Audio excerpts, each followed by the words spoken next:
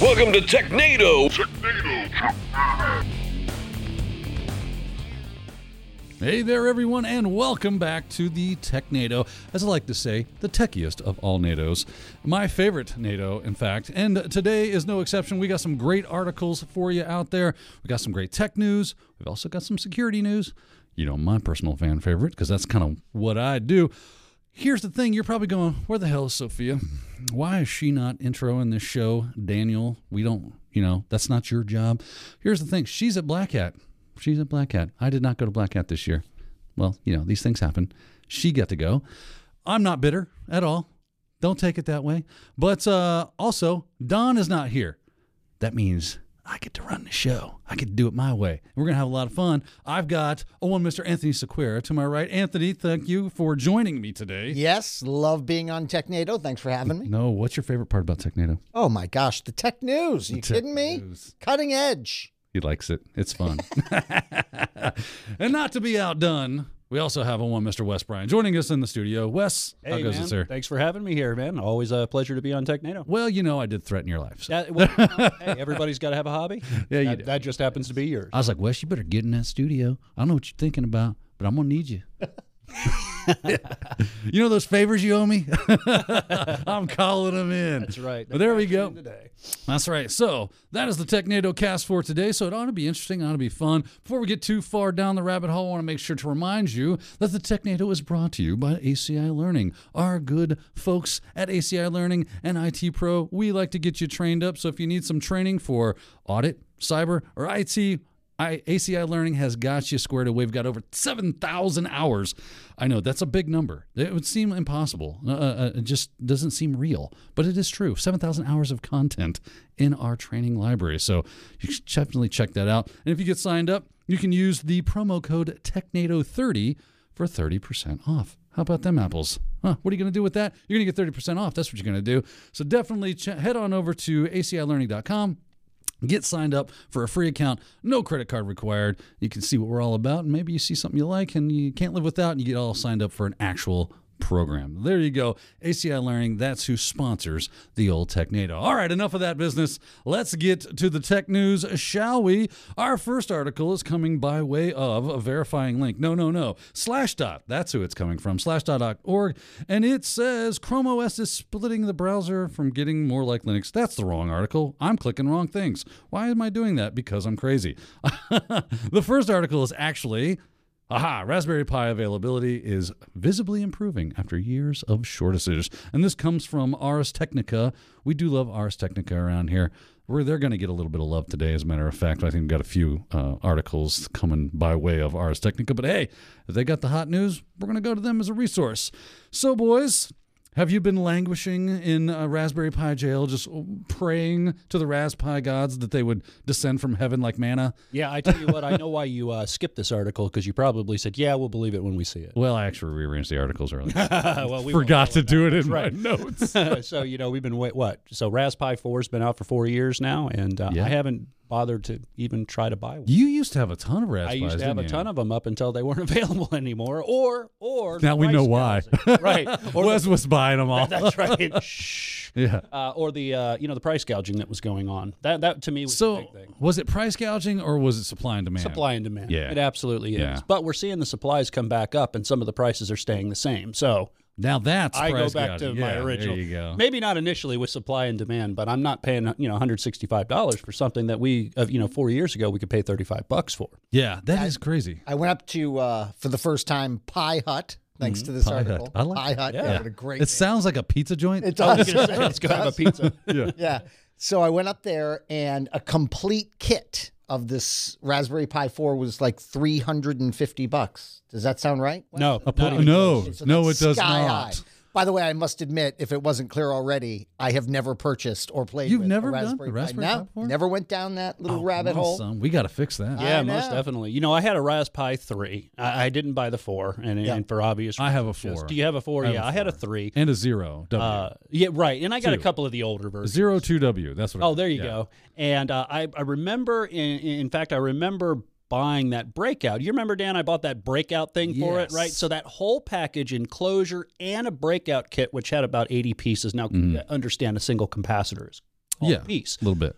was, I want to say, under $60 Yeah. for everything. It used to be awesome. Right. So $300. Holy cow. Yeah, No, so that's not a for me. lot of money. Yeah. Not Yeah, for a single Pi board. And then, so I actually contemplated a lot.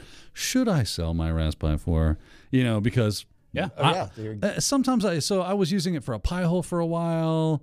I'm thinking about actually like sending it back that way, but it's a project thing, right? It's for doing random fun little projects that you find on the internet. You can do all sorts of crazy things with Raspberry Pis, like build smart screens, you know, do retro gaming consoles, do home automation. It's just like, it's infinite in its capabilities, which is why they were so popular.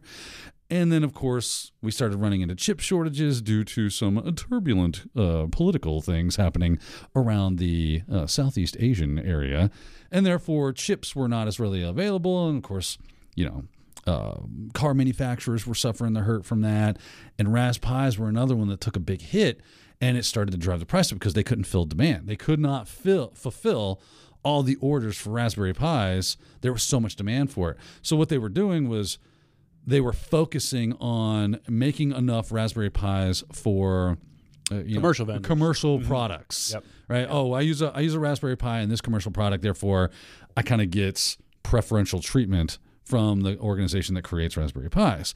Well, that leaves us, the little guy out there, going, well, I want to do some home automation products or projects. I want to do all these cool things. We were kind of left, you know, swinging in the wind, going, hey, what about me? And they're like, well, there's eBay. You go to get on that eBay, get on Facebook Marketplace and get you one. I'm like, yeah, but they're like $200 now. And that doesn't seem like I could go buy like a NUC for that. You know, what's the purpose of a Raspberry Pi at that point? You know, other than the GPIO, all the input-output stuff. Absolutely. Well, that kind of brings us back to one of the things that the article mentioned, too. If you're going to charge me $300 for this little Raspberry Pi, why wouldn't I just go get a repurposed or discarded thin client?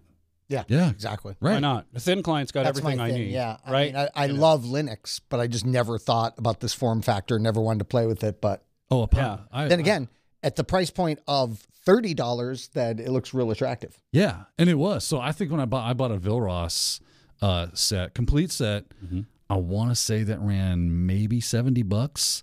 That was with a case, that was with fans, that was with, you know, power cables. It came with just about everything. Mm-hmm. And other than a screen and a keyboard and a mouse, you know, that was the only options I did not get. And building a Pi hole was great because you start to see how much all your home devices are phoning home with a bunch of information about you. So explain Pi hole. I have not heard that one. So a Pi hole is basically a DNS sinkhole, Ah, okay. right? So it takes over DNS for your home network. Yep. You just tell your, you know, DHCP, hey, give this as the IP address for DNS to all my devices, and they gladly accept that action. And then Pi-hole goes, so I got this list of stuff I don't want you to go to, and I'm just going to kind of sinkhole that off into nowhere land. You're going to think you got there, but you're not really getting there, right? And then everything else is just going to kind of goes where it needs to go. So all your smart TVs and your Alexas and your Google Dots and all these other things that are in your house, they are sending massive amounts of data. So I kind of went down this privacy, not piracy. I went down a privacy rabbit hole to make sure I enunciate that correctly. And I was like, oh, wow. And I was, looking at all the logs and the traffic that was going through my network. And I was like, oh, this is kind of sick. I don't like this. And I found out real quick that your phone doesn't like being told not to use other DNSs than what it's told by your provider to use. Yep. So it can be kind of a pain in the butt to get it to switch over to a different DNS provider. And yeah, so really interesting. But it took 15 minutes to get it set up, install the operating system, install Pi-hole, sit it on your network, fix DHCP so that it sends that out, and you're done. Boom. And then you just have to go in there every so often. Some people do it really religiously, and they check like daily or twice a day for updates to those lists that you can go and find. Brings me back to the days of the updated host files that you needed to download every once in a while. Right. Sure. But yeah, it's maintaining that list. That's it. One of the things I'd like to touch on that the article mentioned too, and the reason I'm not getting so excited about this article as far as what it says, I mean, it's great, but this conveyor belt stopped. right? As far as these, so think about it. And it talks about how the production, or the CEO here mentioned what Eben Upton, he said, we're making these hundreds of thousands of, we're still making hundreds of thousands a month, of these pies, but Raspberry Pis. But like you said, they were going to these commercial developers. Well, let's say, and they're saying, oh, they're going to go from 400,000 to 600,000 to 800,000. Now So we like got a this million, right? Right. Yeah. Well, million's a nice number. How many of those millions are on back orders So before I can get one right. now? And they said that was to fulfill those backward. Sure. And they said that they'll continue creating them at a million pace until it gets back to standard, Right. where you can just buy Raspberry Pis at the normal prices. I really like the Raspberry Pi Zero. And they do say, though, as long as that pace is sustainable. Well, yeah, So obviously. you know what I'm saying. So that's a given. That's a lot of talk. Yeah. Right. And before I'm happy about what I might be able to get, I need to see them get past those back orders, or we're just right back to the same thing. Wes finds them to be dubious. I do. I like the word dubious, by the way. It's just a fun word to say. Dubious, my dear Watson. All right. Well, there you go. If you've been languishing over not having Raspberry Pis, maybe very, very soon, maybe not. You never know. They are apparently working on some plan to get you a Raspberry Pi. All right, now let's go to the article I tried to show you before. Our next article, which does come from Slashdot, which is Chrome OS is splitting the browser from the OS, getting more like Linux. You're speaking my language, Chrome. How'd you know? You just know me. No, you hang up. No, you, right? So any of you boys got Chrome books running around the house? Yeah, I got two, and I got Chrome OS Flex for an old discarded PC to repurpose it too. Nice. So, Remind me on Chrome OS Flex, because I read about that in the article and then didn't research it. What is that? All it is, so it's another version of the Chrome OS, the operating system that doesn't come pre-installed on Chromebooks. But if I have a PC, like for instance, I've got a few of these old Dell Optiplexes, right? And they're not going to install Windows 10 or Windows 11 at all. They don't even support it, right? It's not even supported by Windows 11, but I still want to get some functionality of it, right? So I can go up and I can download, if I have an enterprise agreement, which I kind of do, I can download Chrome OS Flex, and then I can install it on some of those devices, and I can repurpose them. Yeah, I got a bunch of old laptops laying around, and that can be like a zero-cost alternative to putting maybe like a Linux Lite on there or something, and just give it to the kids and say, here you go, bang away. Who cares if you break it or whatever? Yeah, that's great. Yeah, I got to admit to an open mouth insert foot moment, which I do a lot. When it first came out, I was like, who the heck's going to want this web browser stuff? And but that's so basic. And I bought me one. I was like, this is actually kind of cool. If I only need to check email and I only need to check, like, say, the Google Doc, whatever the Google Suite is that you're using, it's awesome. Listen, my mom, she called me not too long ago, was like, I need a new laptop. I need your help buying one. I'm like, do you do any kind of like intensive spreadsheeting or building PowerPoints with a lot of animations and things like that? She's like, no. I'm like, what don't you do that's basically online? She's like, I'm like, probably nothing. Sure. Yeah, just go buy a Chromebook. Sure. Just go buy the Chromebook that you like the best and save yourself a bunch of money. Absolutely. And let me give you another, because I'm working on some endpoint administration concepts too. And what I like about it is I have a web browser. Most of the stuff that we do in the cloud, I only need a web browser. So, I mean, it makes it even more functional from that aspect, cloud-friendly. Yep. So. And you have any Chrome OS? I do, yeah. But actually, it's really funny. So my old Chromebook that I got for $150, still cannot believe I paid $150 for this beautiful HP piece of equipment.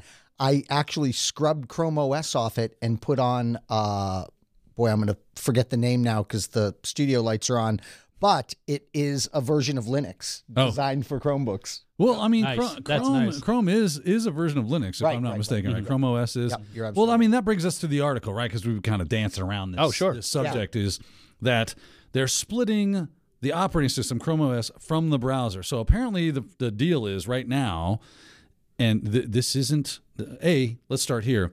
This is not like the gospel from Google that this is happening. It just seems like we're seeing a lot of signs on the horizon that this is what is occurring, according to this article.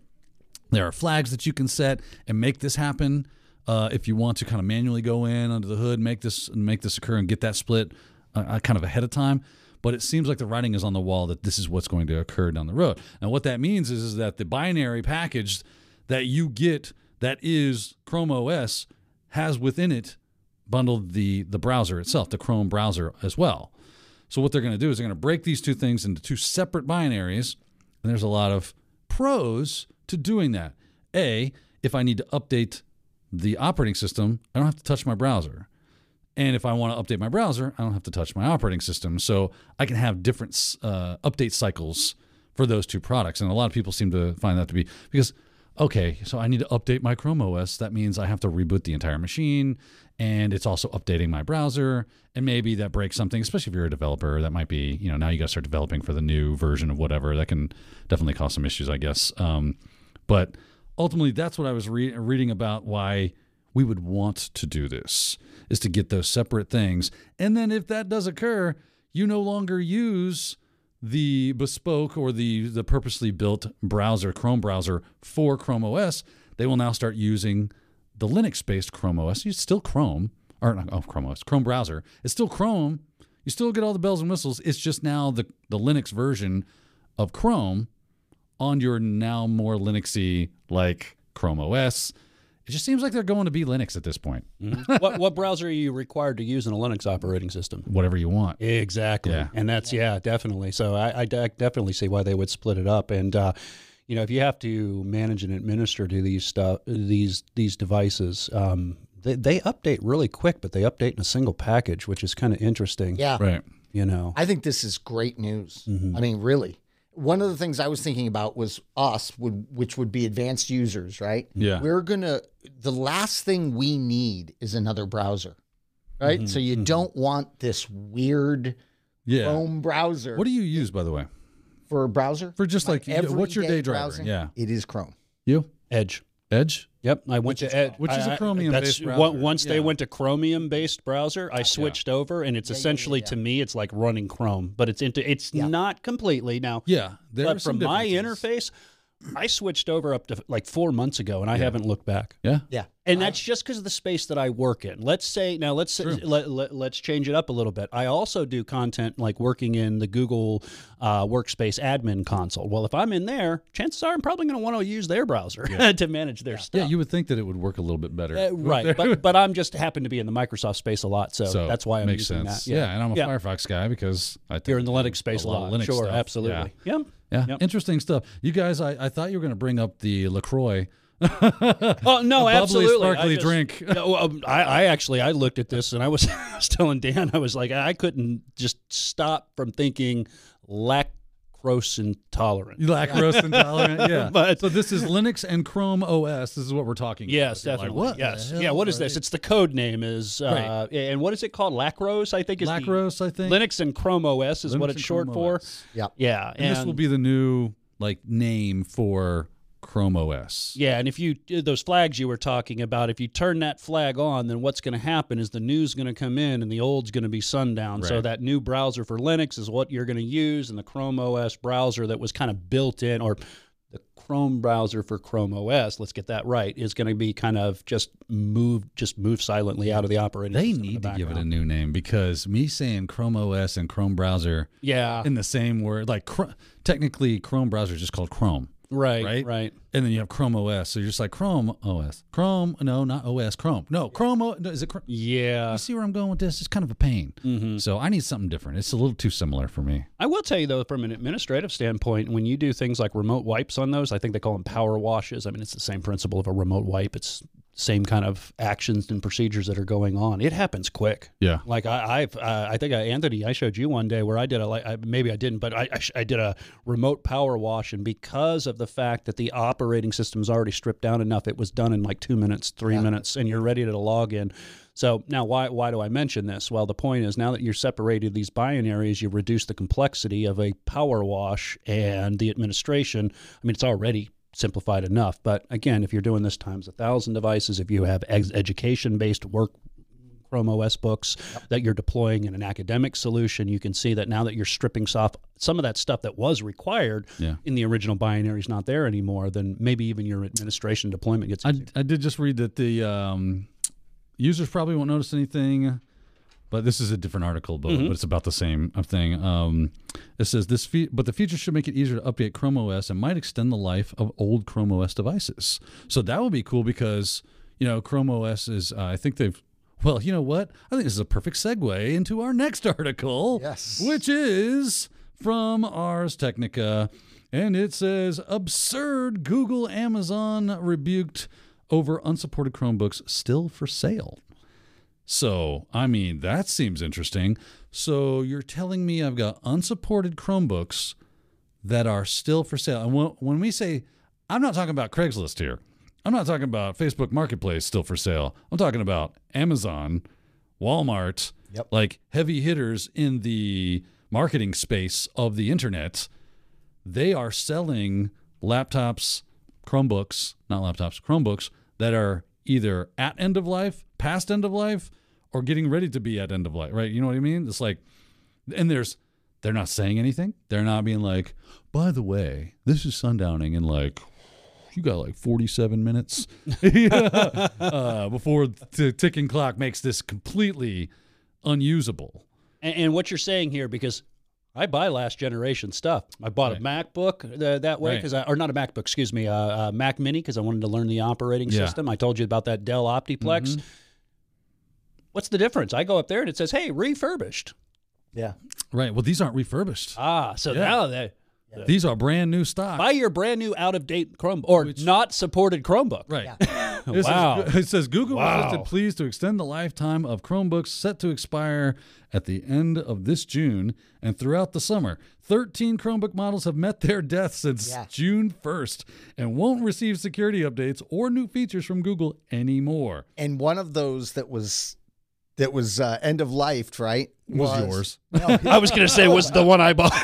But it was September 2019. So that is not that long ago. No, it's not that long. Definitely, All right. surprised when you buy that thing and learn no more. Help me out with another scenario. I threw another scenario. Yeah. If I say it's refurbished, well, I know it's yesterday's. Right. But you're not telling me that. You're telling me buy this brand new thing. So if I'm a parent right now, I know you've got kids. I've got kids where they're all getting ready to go back to school at the time that we're recording this. So if I'm a parent and I'm looking for that brand new Chromebook and I'm going to save me some money, right? Because I'm going to get that Chromebook, and I get it, right? Well, plus, your kid is going to like throw it down a sewer. Oh, absolutely. It's going to take a cartwheel at 30 miles an hour down the street, right?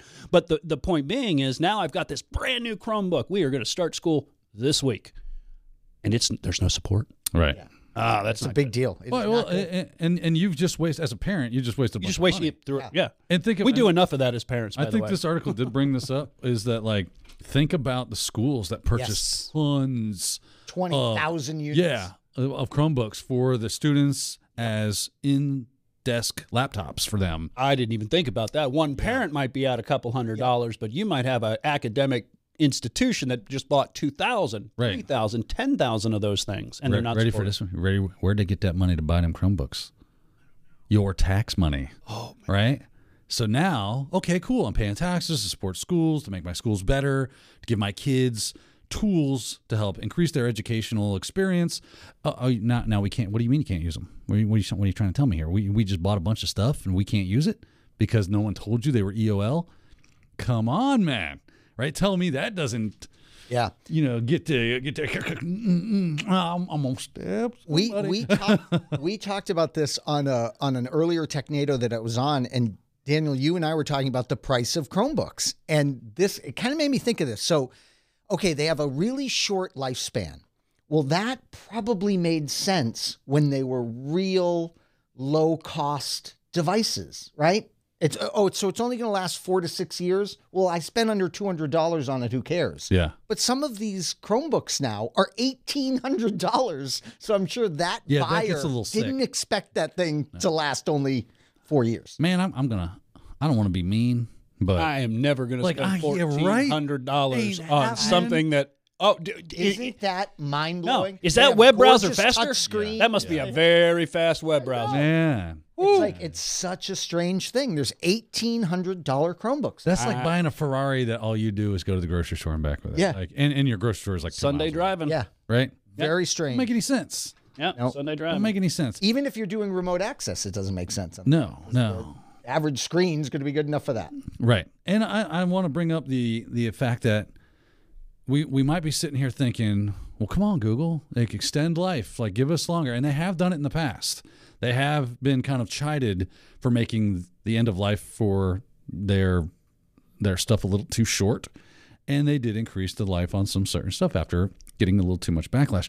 But I think we also need to not forget about those marketplaces out there that are not telling us or doing any kind of diligence. We need to have Google tell them, hey, if you're selling our product, you need to be letting your customers know that this system might be end of life or close to it or near it or after it, because this article says they were able to find on Amazon and other places Chromebooks that were past that end of life for sale. Now, is that Google as or brand new. Amazon's fault? That's the point. And I don't know. I don't have an answer. It seems to be a bit of both. Sure, right? yeah. Like Google's responsibility would be to say, if you're selling our product, you need to be telling your customers that this is an end-of-life product at this point.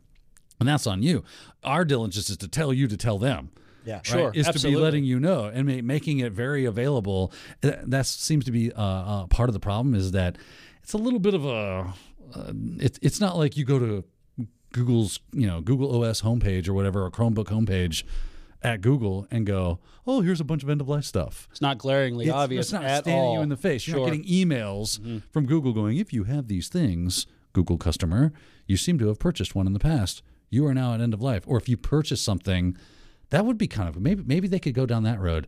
Maybe if through like serial numbers and that kind of stuff, where you register your Chromebook once you buy it, and it will go, hey, buddy, that's end of life. Sure. And you can just do a return. And I think they got to do a little bit better not putting whisper print. And this doesn't even look like they're putting any whisper print, right? That the fine print is what I mean by that. That stuff we whisper. Yeah. We new, out of date. Yeah. Right? You know what I'm Yeah. saying? Yeah. The whisper print needs to be a little bit more in your face. Too. Right. And there needs to be some mechanism on Amazon, on Walmart, on Newegg, wherever you're at and you're getting these things that tells you, so this is when this was made, and according to Google, this I was doesn't have just much looking longer. for that, Daniel. So it does I not am exist. I am at an Amazon sale page Yeah. for a Chromebook, and I just wanted to, just out of curiosity, did they have the release date of this product? They do not. They I do mean, it's not even in the fine print. Yep. So what would a parent do? I would mean, think that Amazon will go, well, buyer beware, right? Caveat Yeah. emptor. Yeah. This is the onus is on you as the buyer to make sure that you are buying something. That's not our problem. But yeah, okay. Maybe there's an argument to be had there, but it just seems shady as hell. It does. Sure. When you're not doing anything to help me make a purchase that I'm going to be happy with. And so, yeah, you might get me once, and then I go, Amazon don't care, right? They Yeah. don't care. What are you going to do? You're going to go somewhere else? Pshaw, I say. Right. Well, if they're the only suppliers, then for sure. Which Can they you would imagine? Because I know you worked for a pretty big company at one time. If you had 200 laptops deployed to your company, and you guys are ready to deploy those in the field, and they say, "Yeah," or let's say it was Dell. Yeah. Dell says, "Sorry, these." It doesn't even say anything. They show up, and you say, "All right, let's go ahead and update them," and you can't update any of them. Can you imagine? Yeah. I mean, I can't. Like what that would cause. Man, yeah, it would be flipping crazy. Yeah. There Yeah. would be pandanoem, and VPs would be wanting our heads on a pike. Absolutely, it's time to look. We're for like, we didn't do that. resume printing coming up. Now, that does beg the question, kind of reaching back to our previous article, is will Chrome Flex or the new Lacrosse or Lacrosse or whatever the hell it is, Lactose. lactose intolerances. I got you on yeah, right? And LaCroix, my sparkling OS that I drink That's with right. my lunch. Is that going to like give me extended life on these Yeah. older laptops? So maybe if I did make these purchases, maybe if I am a school with, 500 laptops sitting going, what are you going to do? I can't, it's not supported. Maybe now I can breathe new life into those. Mm-hmm. Maybe that would be an option for us. I don't know. Food for thought. All right, boys. Anything left you want to throw on this pile of burning? Read the fine print, Read the fine print. Yeah.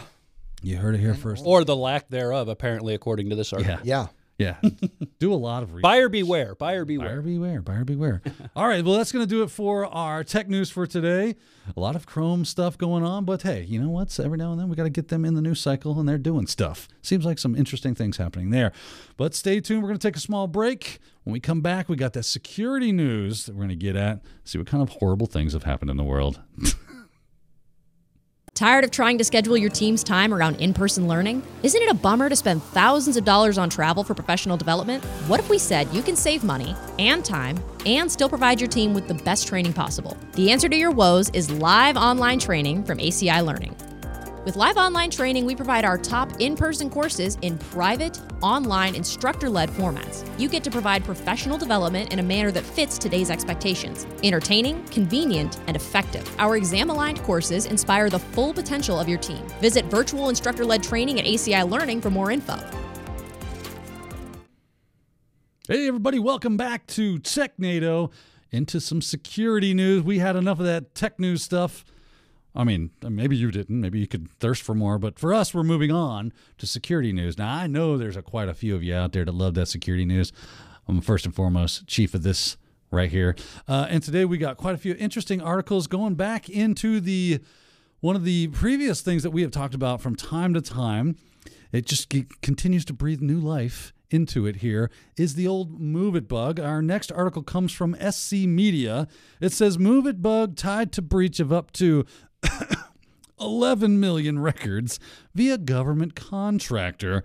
Isn't that feel good? I just kind of want to throw this out here. It says that in a July 26 filing with the Securities and Exchange Commission, better known as the SEC, the company, which is Maximus, said it anticipates to inform at least 8 million to 11 million individuals that their personal information may have been compromised. Maximus provides health and human services programs to state and local governments. I actually went and checked out the Maximus website, and they said we are focused on the future of government. They have technology consulting services, customer services, future of health, so they dip into defense, homeland security, civilian and health. So they've got their tentacles in quite a few of the things that are kind of important to the infrastructure of, well, government and society. So it's a kind of a big deal that 8 to 11 million records were compromised through this MOVEit fiasco. Did I read that right? I thought that was a recording studio. What's that? 11M record. Yeah. 11 million. 11 million. Not good. Do your best. Yeah. Dr. Oh, we Evil, got some right? Dr. Evil coming in Yeah, here some on a crazy. 0 day, too, as well. Yeah, supply chain attacks, man. They really kick in the butt, aren't Yeah, they? man. Gotta love these things. Well, what do you guys think about this? What's your thoughts and opinions? Not good. I went in and was researching the MOVEit software a little bit because I haven't done TechNado's where you guys have talked about that. So I was looking at their software, researching them, and it's just always so sad. One of their foremost things is security, right? I mean, that's a key platform for them. Yes. This is a way to securely move your files for your customers. And sure enough, it leads to a brutal breach. Man, you got to love when these kind of things happen. And, you know, this just goes to show you how difficult security is, because it's really easy to just go, you just were, you know, we caught you napping. You were sleeping on the job. You were taking the easy way out on something. Maybe they were, probably not, though.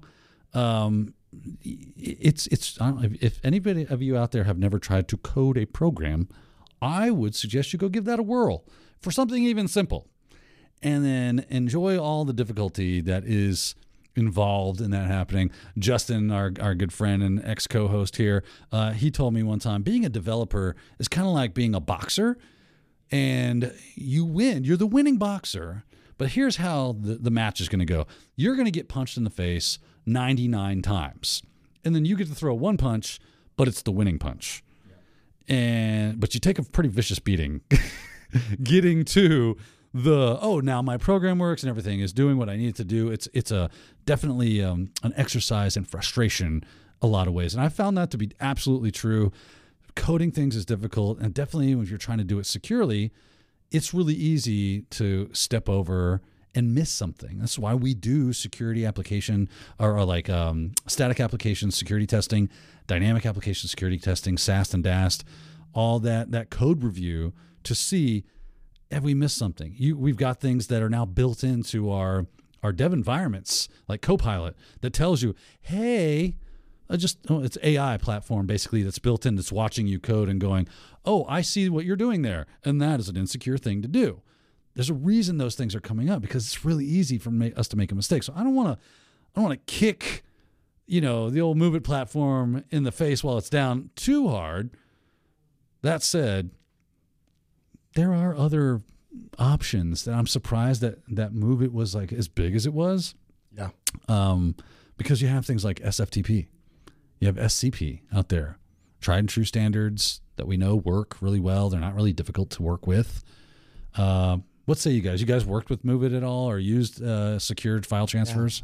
I've used secure file transfers, Yeah. but not in something this large. Yeah. For sure. I'll give them credit to one thing. So it looks like the critical zero day was May 31st, June 5th. So this would have been 6 days later. There's a blog post by Progress Software, the steps to mitigate within 48 hours of the disclosure. Yeah. Yeah, that's So called, that I like the due diligence that isn't they that did. GDPR kicking in probably? Probably. Absolutely. Right. So I thought that was really cool. Right. Another interesting thing about this article, and it mentioned John Hammond, who I think you I do, friend of personally mine. know. Friend of mine, yeah. Yeah, he was quoted in the article. But how about how there's this new technique to make money where the computer criminals get the 11 million people's PII, and then it's pay us Or else. or else. Yeah. So yeah. a It's new- like, Or somebody else will. yeah. Well, because they're like, hey, that's some nice data you got there. That's Yeah. right. Be a That's right. shame if it were to make its way on that dark web there. That harvesting that can go on that amount of information is Yeah, it's yeah. astronomical. Now, the article does say that the company, which is, Maximus, they are planning to spend $15 million for the quarter, ended June, on the total investigation and remediation activities related to this incident. So they did not walk away from this unscathed, not just the PR fiasco that it ends up being with 8 to 11 million records being possibly stolen, but quite a financial hit, even though they're not experiencing any sanctions from any government bodies, at least as of yet, not that I've read anyway, over this. Just to clean up the mess alone is going to cost them $15 million. Now, I'm sure that they've got plenty of money, but I'm sure they didn't want to spend $15 million on a cleanup job. That's for sure. And then like the you said- reputation loss. Right. Yeah. Right. Now you have to rebuild your reputation. That's and right. That is a big financial loss, too, that might last you years. Well, Move It. It's the gift that keeps on giving. So we're going to move it. Yeah, we'll move it right along to our next article, which is about Canon printers from Ars Technica. Our favorite of all the Technicas. Canon warns printer users to manually wipe Wi-Fi settings before you discard it, because it's a whole lot more difficult to reset those settings after you've discarded it. And for the very fact that there might be some problems, some security issues that you need to be aware of if you have discarded it and did not do some manual wiping. You boys read this article. What do you think about what's going on here? What would you say the problem is here, gentlemen? Well, my favorite part of this article is what Canon tells you to do. Yeah. Right? To properly dispose, you factory reset, then you go in and you manually delete the Wi-Fi settings, then you have to like re-enable it.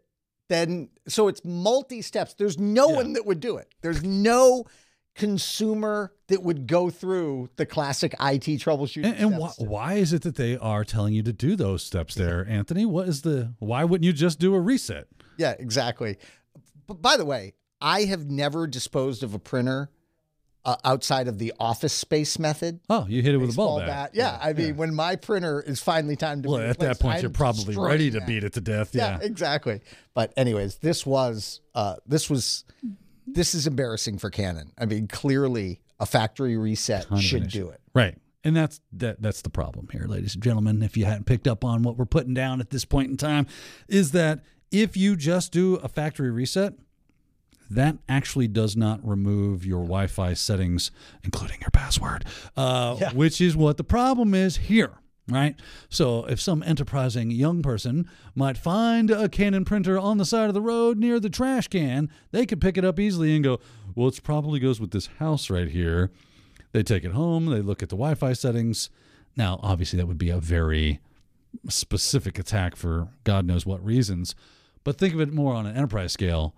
If I see Wi-Fi enabled printers, which most of them are nowadays, sitting next to a dumpster behind a commercial building, chances are good that I could probably, and if they got Canon stamped on the outside, Well, now we got ourselves a fun day at the beach here because those passwords might not be removed. And if I get my filthy little grubby little hands on them, well, you wouldn't happen to be reusing those passwords anywhere else. That doesn't happen now, does it? Right? Wes, I see you smirking over there. I'm sorry. This just goes right down to security training 101, data sanitization. Yeah. If you have information that you're using in a production environment and you are repurposing or decommissioning a device, you need to wipe it. Now, factory resets. Let's talk about that. Can't trust them. Why?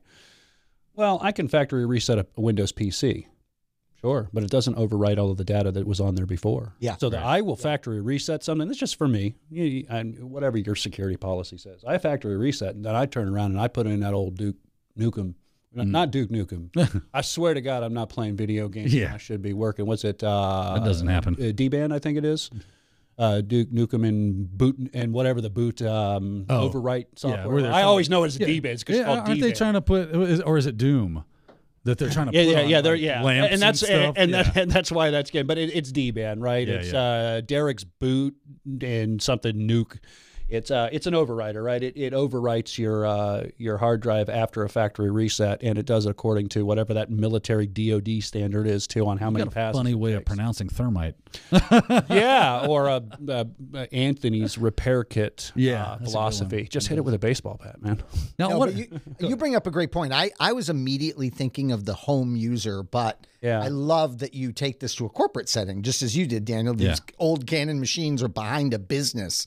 So I love what you said there that you teach in your classes, Wes, and it's so important, the proper decommissioning of devices. And you might not rely on a factory reset. And I also think that it's a lot to do with the people that we work with around here. So my first thought would be, how do I keep it out of this guy's hands if he was able in a reconnaissance attack? And I don't mean that bad. No. But I need to protect against everything. Right. He only needs one. Right, because we build a culture of security around the office. Sure, exactly. Because so we're we teach those constantly things, talking right. about it, right? So my thought is, and again, you don't do things for nefarious and malicious purposes, but if I put on that hacker mindset, my thought is, how do I keep this out of somebody like Dan's hands who looks at that and says, oh, there's potentially a gold mine in here. And if it's not accessible via the user interface that you can directly interact with, he'll break it apart and plug into a Dart interface or UDart interface. UART. One of those interfaces, right? Say those interfaces that I don't know. And that's exactly my point right there. Yeah. So we want to make sure that we're doing proper data sanitization. And of course, like Dan says, one of the funnest ones is if you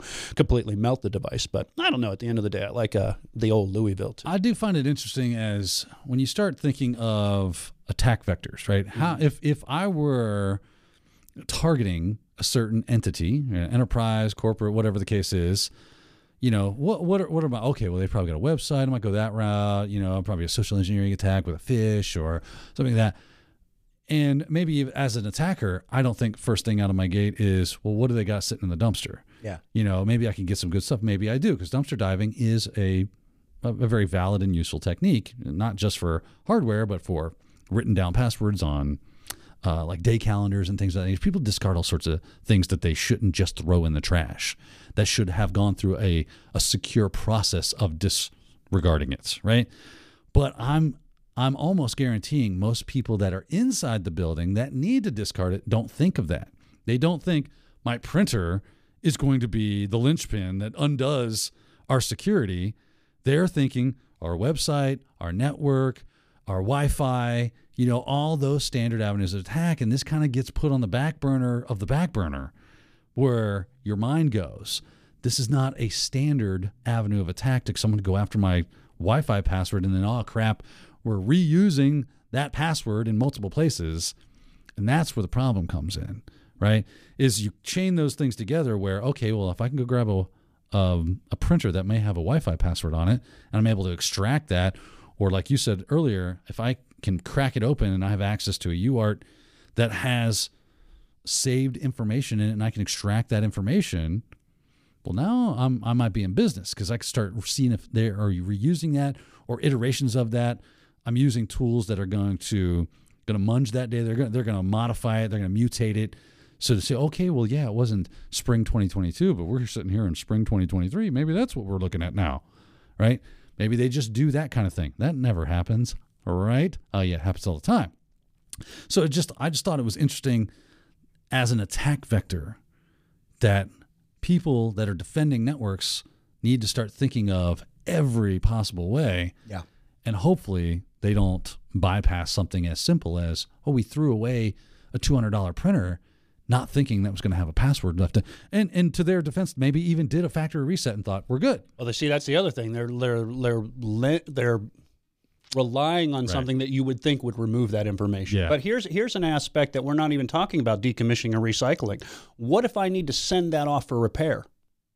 It's true. You got to use a trusted third party. I still have to have a trusted third party. And if I don't have a trusted third party, that information's in that memory. Yeah. Remember when Best Buy, the Geek Squad, was getting hammered? Right, Because absolutely. these techs were stealing people's data. Right, using people's information in a way that they shouldn't be using it. So don't tell me it doesn't happen, right? Yeah. And I'm sure, Dan, with a security mindset, you're saying, no, it happens. It's a matter of when it happens. Yeah. You know, That's about how it goes. So even and that's something that I liked about this article, because you say, well, you thought of it from the home users. You didn't think it from the enterprise. I didn't think of it from the repair aspect. Yeah. Yep. Well, I don't care if you're a home user, if you're a corporation. I send this over to a repair company. I don't think about that. Like the factory reset, I'm putting my trust in that. I'm putting my trust into that person to offer me a service, not thinking that if they wanted to, they could maybe plug into that memory and find all that information, and now they could use it. I would bet a majority of IT personnel wouldn't factory reset when sending in for a repair. I wouldn't think to do that. They probably would. I wouldn't have thought to do that at all. Yep. And apparently it wouldn't matter. Yeah.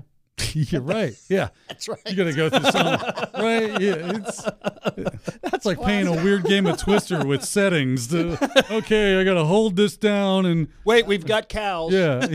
They got to start over. Yeah. Now, speaking of crazy attack vectors that you probably aren't thinking of, let's move on to our next article, which comes from the Hacker News. New deep learning attack deciphers laptop keystrokes with, you ready? 95% accuracy. Man, AI has made our lives very, very interesting lately. I think they're slacking. It could have been 100%. Yeah. Just give them time. Give them time. Right? They're working on it, Wes. No one's perfect out of the gate. No one bats 1,000. So it says a group of academics has devised a deep learning-based acoustic side channel attack. Side channel attacks, they are fun.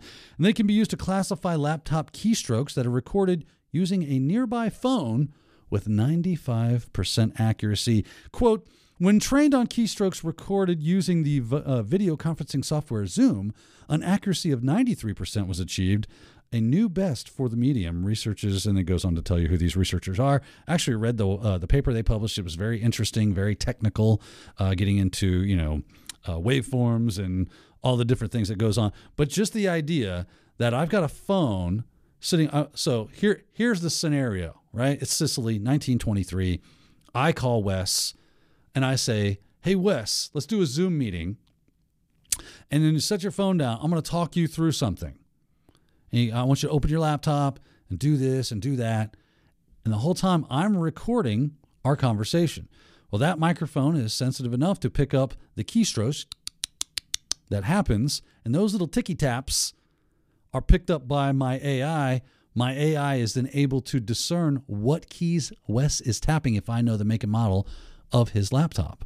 Or I can discern what the make and model of his laptop are based off of doing comparative research or I'm comparing the two, what I already have to what I just pulled from Wes. Kind of like a baseline, and what's anomalous to that baseline. And then I look and I see, does any of these keystrokes look like any of the keystrokes I already know? Mm-hmm. If they match up, and then, I'm going to say that's a MacBook Pro version blank.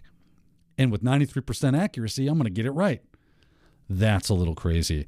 And like I said, talk about weird attack vectors. What do you guys, what do you think about side channel attacks? I think this is absolutely amazing. I mean, I was like, what are we talking about? Quantum mechanics here? I don't even understand. I don't understand that. But they talk a runtime behavior, the power consumption. Yeah. how much power you're utilizing means your CPU must be chewing away or the GPU might be chewing away. So you must be doing something, obviously, that requires calculations. That's insane. I will tell you, one of the things that I would be first asking you on that phone call is how you got a cell phone to work in 1923. Listen, Les, that's neither here nor there. Just start tapping your password, would you? It reminds me of this scene in the outtakes. Plus, we're both 100 years old. I know. Reminds me of the scene I seen in this movie Life with Eddie Murphy and Martin Lawrence, and he left his phone on in one of the shoots, and they're in this Model T, and his phone rings, and he stays in character. He's like, "I told you never to call me on this phone. It's 1923. There ain't supposed to be cell phones yet." He goes back in character. But yeah, just reading some of this stuff. What is it? I don't even know how to pronounce it. Electromagnetic radiation. Yep, EM.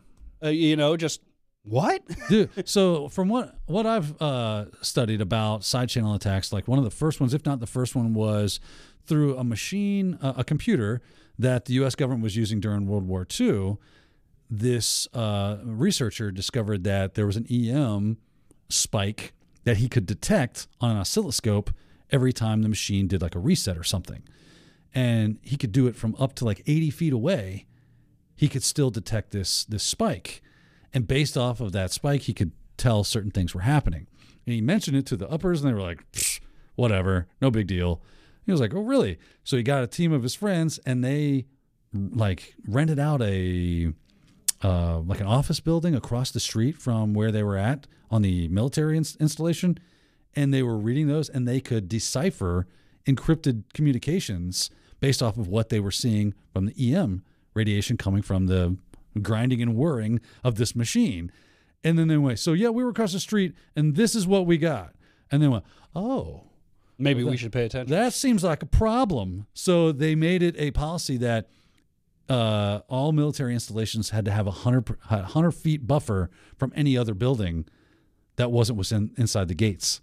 Wow. So wherever those machines had to be 100 feet of a buffer between the fence and any other building. Sure, and this isn't sci-fi here, right? No. Because I've definitely heard, and I think you guys have mentioned it on other TechNado episodes in the past, where it was like they could start to read what somebody was looking at on their computer just based by how the monitor was radiating energy off of it. Yeah, so it's Tempest. Tempest is the U.S. government, NSA, just started devising ways, I think it was in the 60s, to read the radiation coming off of like monitors, right? And they were able to recreate what was on the screen from a distance based off of the radiation. Of course, we can also hear the CPUs whirring and grinding and doing their things, basically flipping switches, using voltage up, voltage down. They can hear that using telephone microphones, or say telephones, your cell phone, right? Telephone. Those are sensitive enough to pick those up and be able to use them. Of course, EM radiation as well. But this is called acoustic emanations because this is actually and is one of the more fringe side channel attacks. People tend to not think of it because who's going to pick up acoustic? I'm typing. Right. Yeah. But now you got a cell phone within proximity of just about everything, right? So if I can get that cell phone working where I can pick up like, hey, let's do a Zoom call. Now I can record what your tickety taps are doing and use that as a baseline and figure out what tickety taps are you actually doing. Absolutely, and that's what it says. 36 MacBook Pros, they tested 25 times in a row, varying the pressure and the fingering that they were using, and they were still able to get it with 93% accuracy. I love the mitigations, the recommended mitigations. The first one, type in a different style. So that's not really possible. Oh, they definitely tell my wife. They would hear her typing from 2 cubic. Yeah. She's angry. Like at it owes her money. What did it do to you, man? And Where's then- my money, you stupid keyboard? And then the other mitigation that would also be tough, right? Adding randomly generated false keystrokes. So that's an old school method. It's called masking. Yeah. Right? So using sounds that are similar You're obfuscating to the under- obfuscate the actual typing. Yeah. Interesting. So maybe you just like start a recording of you know, a typing. Well, they do this on YouTube all the time if you think about it, you've seen it happen and to overcome copyright violations. So it doesn't get picked up by the algorithm. They speed up a recording by 0.25%. Yep. It doesn't match the baseline, so it's not considered anomalous. Back to your point. Yep.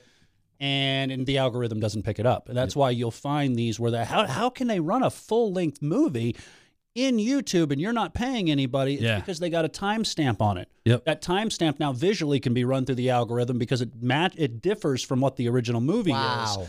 The algorithm doesn't pick it up. That's right. So we already see that in place. It's just interesting. The light bulb just went off. I'm like, wait, we're already seeing that. Yep. Just maybe in a different application. That's right. So very cool. I love side channel attacks just because they don't get a lot of love, right? But they're super cool. I've seen things like data exfiltration through air gap systems where the device was inside of a Faraday cage. Tell me how that works. Crazy. It's witchcraft is what it is. So really cool stuff, very highly technical stuff, and not stuff that we as average everyday people get to kind of play around with.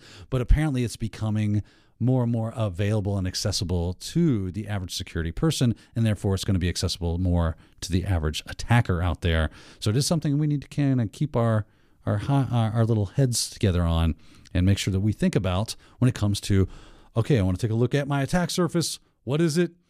Well, don't forget about those acoustic emanations. Yeah. Right? Well, we've learned a lot today. Security was fun.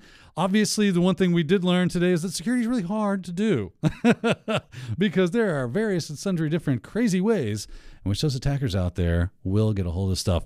That said, we are done with the TechNado. Hopefully you've enjoyed it. I know I sure did. Don't forget about ACI Learning, the sponsors of the TechNado. Go check out ACI Learning for your training needs and learn a little bit about this stuff. We all teach these topics and different types of things in all of our training offerings for you out there. So really cool. TechNado 30 will get you that 30% off. So make sure if you're going to sign up for that, use that TechNado 30. It's there. It's just waiting. You just got to pick it up and use it. Doesn't cost you nothing. Good stuff. That said, we're going to call it a day. Thanks, boys, for joining us, and thank you for watching. Until next time, have a great day.